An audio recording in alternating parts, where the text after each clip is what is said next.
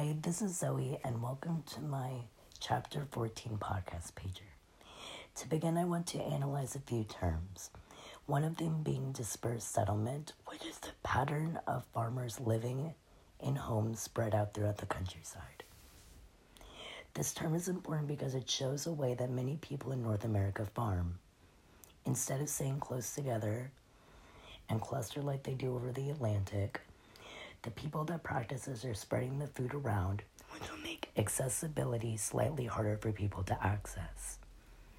Although when America first began their farming as colonies of Great Britain, they were wanting to promote westward expansion, so they made the settlement as dispersed as they could to achieve this. Another term I want to discuss is a section or a piece of land with 640 acres. This was one way to regulate the size of a farm and for each of them to be consistent. Farmers wouldn't know the correct procedure to care for it if the size wasn't consistent, which is why these different types of ones exist, including sections. I can relate the topics of aquaculture to District 4 from the Hunger Games, which provide animals and resources from the sea for the capital, it being their sole job and purpose.